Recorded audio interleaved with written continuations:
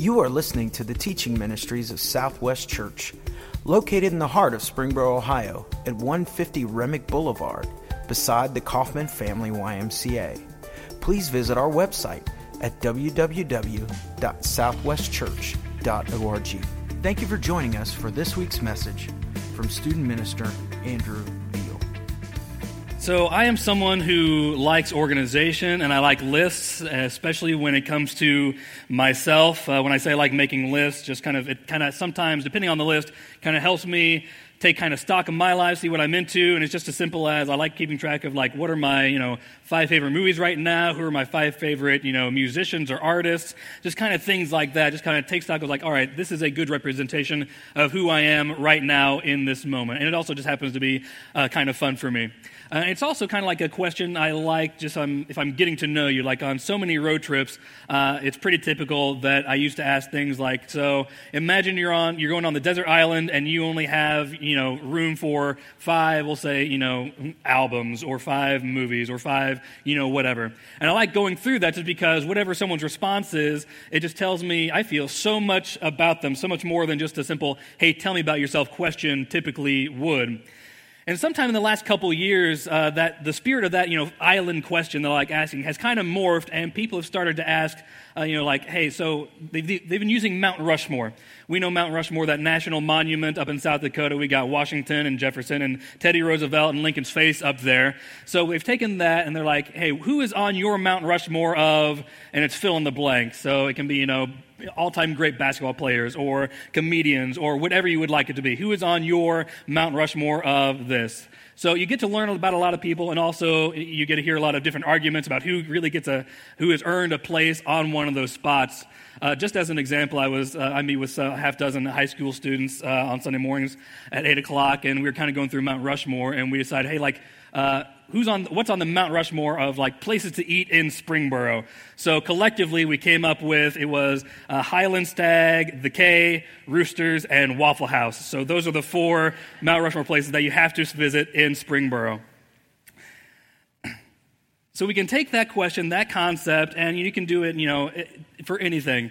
For even right now, you can kind of like, what is on the Mount Rushmore of your life? Just what are like 4 things that, make up who you are? And it can be items, things. It can be people, relationships, experiences, anything you want. Just if someone is going to understand and really fully understand and get who you are as a person, what is on the Mount Rushmore of your life? And we can take that even a step further, whether or not God or Jesus made it on your Mount Rushmore, and just that very quick hypothetical, we can take that concept into our spiritual lives. Or, when it comes to following Jesus, what are like the 4 most important things as far as a successful, fulfilling, spiritually fruitful relationship with Jesus? If we put that on our own personal Mount Rushmore. Some might throw out, first place, has to be, have to have prayer up there, taking in the Word. Some might prioritize serving other people, be that, anonymously, be that financially, or just, hands-on sort of thing. Some people are really into fasting for some reason, but they would consider that, it has to be up there because just the amount of spiritual growth and intimacy with Jesus you get there, it has to be up there. And we can fill those 4 spots with any number of things. And some common items might be up there, but it kind of gets us kind of thinking toward the question, when it comes to following Jesus, that being like the most important aspect of our lives, and for us to grow in that and be joyful in that, what are going to take those top spots? Just kind of giving it away now, what I came to say this morning, what I want everyone leaving with is this, that the God who loves you wants to hold the most important place in your life. The God who loves you wants to hold the most important place in your life. And we're starting a brand new 4-week series this morning. We're kind of diving into the 10 Commandments. We're actually going to be going through all 10 over the summer, but we're going to take like a 2-week break sometime in July, I think first half of July. So the next 4 weeks, we have this series called From the mountain being Mount Sinai. And we're going through each of the next 4 weeks, beginning this morning, the first 4 commandments that God gives to Moses, and through Moses, the Israelite people, through what we call and know as the 10 Commandments. Now, before I jump in fully, I need to give a disclaimer. Sometime last year, I think it was spring or summer, we had a guest preacher in. His name was Steve Carr. He did a fantastic job, and we'll certainly have him back again, I'm sure.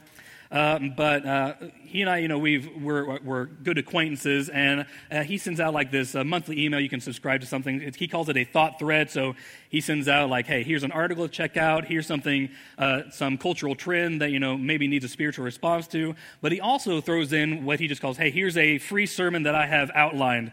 And so I get his monthly email. I got it on Tuesday morning. I click it and say, hey, free sermon. And the text was Exodus 19. I'm like, oh, that's my text for this weekend.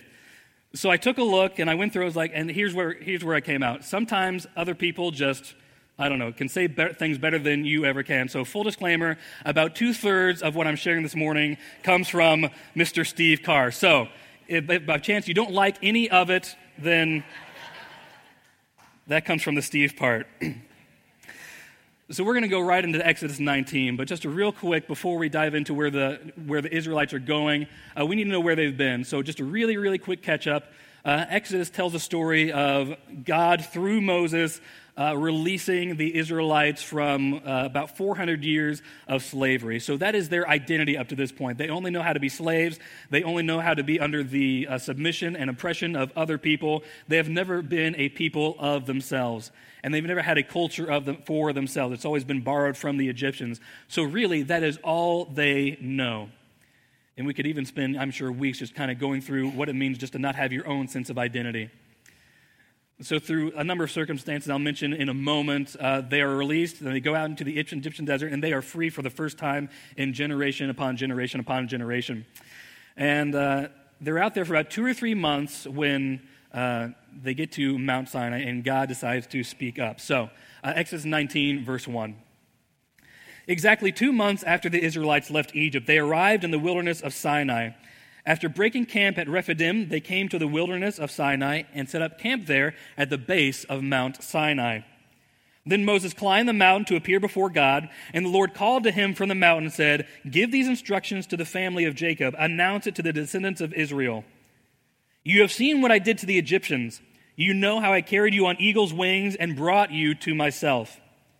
Now if you will obey me and keep my covenant, you will be my own special treasure from among all the peoples on earth, for all the earth belongs to me. And you will be my kingdom of priests, my holy nation." This is the message you must give to the people of Israel. Now, up to this point, the relationship between God and these people has been entirely one-sided. Exodus opens up, we meet Moses, and around the age of 40, he murders some guy, and so he goes into the desert in exile, a self-imposed exile for about 40 years, and God tells him essentially, hey, go back to Egypt. I'm going to use you to talk to Pharaoh to release all of my people. You are my chosen instrument to do this, to free my people from their bondage. And so to help out, God certainly does his part. God unleashes plagues. And if you do some study, each one of those 10 plagues is like a direct attack on one of the gods of Egypt. And we know he parts the Red Sea through Moses. And once they're out there, every morning the Israelites, they wake up and there is food, fresh food from heaven that God has provided. And God establishes freedom for all these people. It's 2 to 3 months of this. And up to this point, God has been doing, all the blessing, all the giving, all of the loving. It's been a one-sided relationship. And up until this point, God has not asked for a thing in return.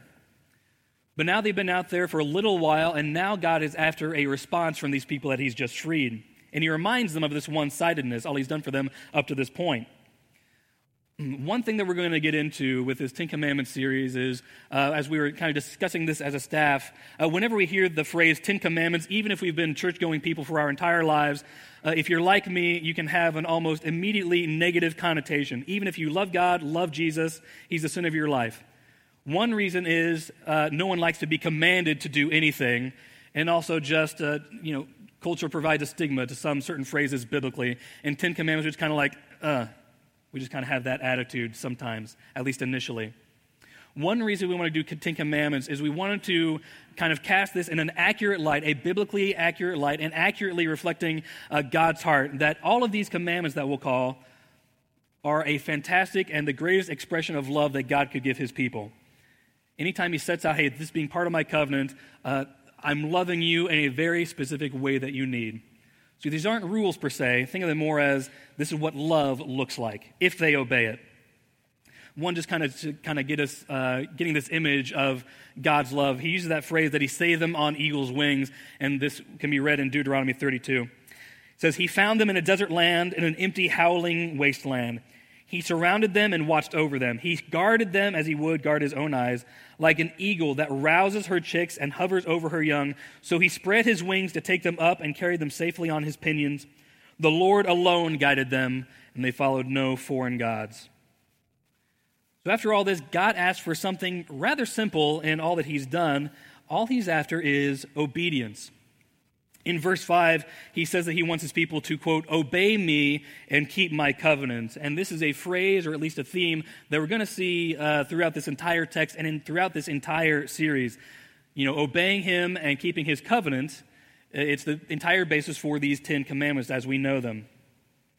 So God wants his people to obey him, yes, but it's a request that kind of comes with a bit of a background.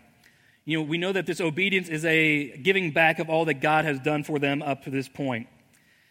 And there's another beautiful word, a beautiful term in verse 5. Some translation have it treasured possession. In what I read, he says that he wants his people to be his special treasure. Now, there's this Hebrew word called segula. And by the way, I'm going to throw out 4 to 5-ish Hebrew words, which means there might be a lot of s and so you first rows, splash zone. That's where you are. So be warned, some Jewish words coming your way. But that treasured possession or special treasure, that is the word segula. And it has a couple connotations, at least at that time in world history. The first was, it was sometimes a political term. Think of it as like between a master and a slave, this treasured possession. But also, in other literature, it was a term that was very romantic in nature. Today we might translate segula to, you are my beloved. So if you look, kind of context, especially where we're going, it seems to have more of this meaning of this romantic relationship usage. Put another way, out of all the nations, God wants Israel to be his beloved. Kind of put more being affirmed, we can see this in Deuteronomy 7. It says, you are a holy people who belong to the Lord your God. Of all the people on earth, the Lord your God has chosen you to be his own special treasure. The Lord your God has chosen you to be his beloved. Out of everyone else on earth, you are his beloved. That's what he is after. So yes, there is this romantic connotation between God and his people, and that romantic metaphor can be a little bit awkward, but ultimately it is just a recognition of God's love for his people. And taken just on the human, person-to-person level, segula is also a term most commonly used in reference to a marital relationship. So look at it as God loving us in this inseparable bond, much like a marriage is. Moving on. Verse 7. So Moses returned from the mountain and called together the elders of the people and told them everything the Lord had commanded him. And all the people responded together, we will do everything the Lord has commanded. So Moses brought the people's answer back to the Lord. Then the Lord told Moses, go down and prepare the people for my arrival. Consecrate them today and tomorrow and have them wash their clothing. Be sure they are ready on the third day, for on that day the Lord will come down on Mount Sinai as all the people watch. So in these verses, the Israelites are told to do 2 things. 1, to consecrate themselves, and 2, to wash. Now, both of these aspects are from this Jewish tradition or custom or rite called mikveh. That's another Jewish word that's fun to say. And a mikveh, think of it, it's just like a collection of water. Think of it as like a very small pool. Even today and back then, it's a mainstay in Jewish life. If you go to Israel, you'll find, in any number of, very small pools for this particular tradition. So how this would look is a person was to strip naked so their entire body was one with the water. So, taking a bath for our purposes today. Now the question asked, why exactly would, Jewish people partake in this sort of a ceremony? Why would they do this? It was, at least for them, it was entirely to prepare themselves for worship. The Jewish people, they divided their world into 2 things. Things were either clean or things were unclean. Today we like to divide things between good and bad. Sometimes we like to divide things between sacred and secular. They divide the world into clean things and unclean things. And if ever you were unclean or you came in contact with an unclean thing, then you were supposed to cleanse yourself from contact with those things. So going through this mikveh, this water that's going into the pool, made the participant completely clean, inside and out. Not just physically, but it was a spiritual action as well. So this washing, it was all in preparation for worship. It was to do nothing less than to prepare a person for a holy encounter with a holy God. Some other reasons behind this, and I'll get into some detail just to illustrate a certain point. This was a very common thing for the priests of the day to do because they got to be clean if they're being in touch with God so often as part of their daily lives. But also if someone had like an infectious skin disease or even just some sort of skin condition, they would go through this. I'll read some from Leviticus for these people with the skin issues. The persons being purified must then wash their clothes, shave off all their hair, and bathe themselves in water. Then they will be ceremonially clean and may return to the camp. However, they must remain outside their tents for 7 days. On the seventh day, they must again shave all the hair from their heads, including the hair of the beard and eyebrows. They must also wash their clothes and bathe themselves in water. Then they will be ceremonially clean. Now, I share that to say, if you're reading this and hearing this, if you're like me, you're thinking, wow, that is very detailed, that is very specific, that's a lot to keep track of, just very, very specific in how to go about this. And the response would be, yeah, exactly. It is very detailed and specific. That just speaks to the level. That's how seriously they took approaching God. That's how seriously they took holiness. Some other instances, if a woman had her period, she was required to participate in a mikveh. But most interesting here, for our purposes, kind of going in a certain direction, the mikveh was done as a bride prepared for her wedding day. Keep that in mind, as a bride was preparing for her wedding day. Jumping to verse 16 in chapter 19. So on the morning of the third day, thunder roared and lightning flashed, and a dense cloud came down on the mountain. And there was a long, loud blast from a ram's horn, and all the people trembled. Moses led them out from the camp to meet with God, and they stood at the foot of the mountain. All of Mount Sinai was covered with smoke because the Lord had descended on it in the form of fire. The smoke billowed into the sky like smoke from a brick kiln, and the whole mountain shook violently. As the blast of the ram's horn grew louder and louder, Moses spoke, and God thundered his reply. The Lord came down on the top of Mount Sinai and called Moses to the top of the mountain, so Moses climbed the mountain. So we have thunder and lightning, which is understandable because that's how God does his thing, right? He just loves thunder and lightning, can't get enough of it. When I'm reading through this, just if I read Scripture, typically I'll find something to, laugh at, chuckle at, whatever. And I just see this, this ram's horn being blasted, and I'm like, if you look at my notes I have back in my office, I just have like, who is blowing this trumpet? And I'm just, doing some study. It looks like God himself was blowing this, ram's horn, this shofar, this trumpet. So yeah, God has some instruments up in heaven with him, I guess. But this shofar, this ram's horn, we would say trumpet today, pretty similar, was done to kind of announce a number of things. One thing, it was blown to call an assembly, just kind of gather a group of people. Sometimes it was blown to prepare for war or to celebrate something. But also, a ram's horn, or the shofar, was blown to announce a wedding ceremony. Once again, we'll keep this in mind. And this thick cloud over the mountain in verse 18, that also brings something to mind. The text implies sort of like this tent-like covering over the people of God. We got another Jewish word coming at us. In Jewish tradition, this would make us think of what's called a chuppah. And it's an old movie, but if you ever remember seeing Meet the Parents, they have one of those in there. It's the thing that Owen Wilson's character builds for Ben Stiller's character and his fiance. So it's the thing that blows up from that telephone wire. It's great. It's hilarious. Go watch it. But the purpose of this, think of it as like just a very small gazebo. It was erected by the groom for his bride as the place for their union, where the vows would be exchanged. So we're starting to understand this imagery of this entire Sinai situation. We have the vows, we have the mikveh, this cleansing as a bride would before her wedding ceremony, the shofar announcing a wedding ceremony, and the chuppah, this tent-like covering where a wedding ceremony would actually take place, where vows would be exchanged. We get the picture. Here are the last 5 verses of this chapter. Then the Lord told Moses, "Go back down and warn the people not to break through the boundaries to see the Lord, or they will die. Even the priests who regularly come near to the Lord must purify themselves so that the Lord does not break out and destroy them."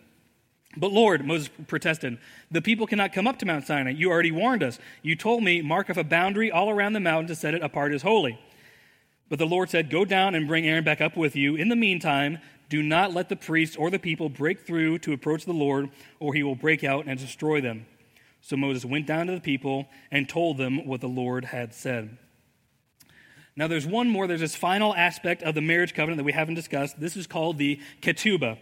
And this ketubah, this is still an essential part of Jewish weddings today, and it has very, very ancient roots. Not surprisingly, women had very limited rights in this time, in ancient times of history. And unfortunately, they could easily be divorced from their husbands and discarded just so easily. So this ketubah, which it's the Hebrew word just for writing, it acted as the wedding contract. So it provided some written rights that would protect the wife in her marriage if things just went south or did not work out. And this practice goes back all the way to the 6th century BC. So we get through this, we have this writing. Hey, God is saying, hey, here's the writing part, and we're going to go right into the Ten Commandments here. That ended at chapter 19, and chapter 20 is the reading, the giving of what these Ten Commandments are, the ketubah, the writing for this marriage ceremony. And it acts just like that ketubah. And one thing I like, just we kind of started off this way, I just like looking at this giving of these written words to God's people in this particular way. It might be fun or interesting for us to think of that 2 to 3 month period after they've escaped from Egypt right up until this moment at the base of Mount Sinai. It's kind of fun to imagine it kind of like a 2 to 3 month courtship between God and his people.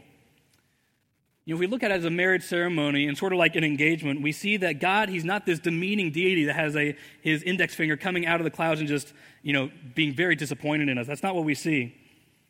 Rather, he's this loving groom asking us to enter into a relationship with him. So these Ten Commandments, they're not expressions of do's and do nots. They're not expressions of legalism, but these are rather letters of love. If we look at these things like that, this becomes a whole lot more attractive and even accessible for us. We see that God loved Israel so much that he was ready and willing to go all in. And what he asked for return is obedience. And that same thing can be said for us today. God extends, this love and sacrifice and, so on and so forth. And what he asks in return is for us to obey what he says, to obey his word. And we ought to obey, and we should obey. We should want to obey, not out of obligation, but rather because we love him. Obedience is a whole lot easier when you love somebody. So with only love as a motivator, God tells his people what he wants. Chapter 20, verse 1 through 3. Then God gave the people all these instructions. I am the Lord your God who rescued you from the land of Egypt, the place of your slavery. You must not have any other God but me. You must not have any other God but me. God reminds them who he is first, and then he reminds them what exactly he has done for them. And then he says, essentially, I want to be first in your life. I don't want anything else up there with me. I want to be number one in your life. Now, we've heard versions of that maybe our entire lives. Just like, yeah, God should be first. He should be the center of our lives. We've heard this to some extent a lot. And it's always been true, but sometimes it can, you've heard something over and over for a long time. Sometimes you become deaf to it. Or we start, talking amongst ourselves like, well, what does that really mean? What's that really look like? And we might start making, exceptions or allowances for ourselves. This has been going on for a long time, even in Jesus' day. We're going to read from Matthew 22, just a few verses. And just what's going on here is there are a bunch of really smart groups of people that have Jesus not exactly cornered, but they've come to Jesus, in public, and they want to trip him up. They want to make him sound like he doesn't know what he's talking about. And so they have a question about this. Here's how it goes in Matthew 22. When the Pharisees heard how he, Jesus, had bested the Sadducees, they gathered their forces for an assault. One of their religion scholars spoke for them, posing a question they hoped would show him up. Teacher, which command in God's law is the most important? And Jesus said, love the Lord your God with all your passion and prayer and intelligence. This is the most important, the first on any list. This is the most important, the first on any list. You look at Jesus' ministry, his actions, his words, everything he'd done. Jesus not only used his words to point us to God, but also by his very life, death, and resurrection was pointing to God himself. And through Jesus, we have access to God directly. We don't need a Moses to intercede for us. We don't need priests to pray on our behalf. We don't need anyone to relay messages back and forth between us and God. That's one of the great things that Jesus' work has done. We have direct access to God. He's right there, nothing in between us. And because of Jesus, we're going to do this communion thing here pretty soon, so if you're on that team, that could be your cue. Because of Jesus, we can know God. If ever I find myself doubting God's character, my first go-to is I look directly at Jesus, because Jesus is the walking around, physical, emotional, mental, whatever. He is the complete embodiment of God's character, exactly who God is.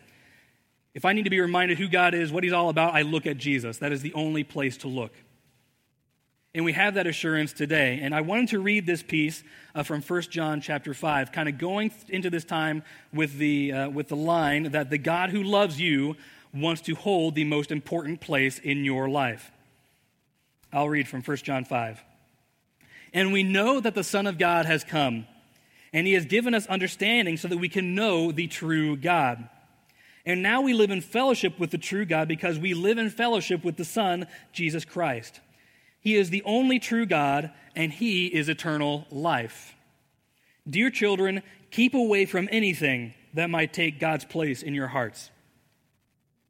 I want to read that one again. Dear children, keep away from anything that might take God's place in your hearts.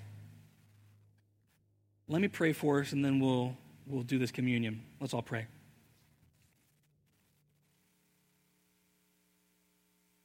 Father, if we look at our lives and what you've done, so many of us can say that you have rescued us for something, you've saved us from something, you've taken us from a certain identity and living a certain way through a desert of our own, and then we found ourselves completely the subject of your love. We know what it's like to say, all right, God, I am yours, now what?